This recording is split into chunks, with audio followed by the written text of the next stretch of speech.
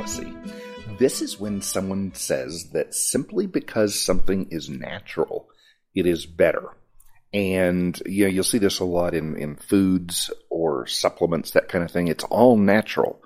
Well, natural isn't necessarily better than unnatural, is it?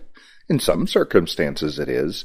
But think about baseball hat. When you're out in the sun, you're kind of glad that you have something unnatural, a plasticky, rubbery substance that is a hat, to protect your nose from the rays of the very natural sun that would give you sunburn and maybe eventually melanoma.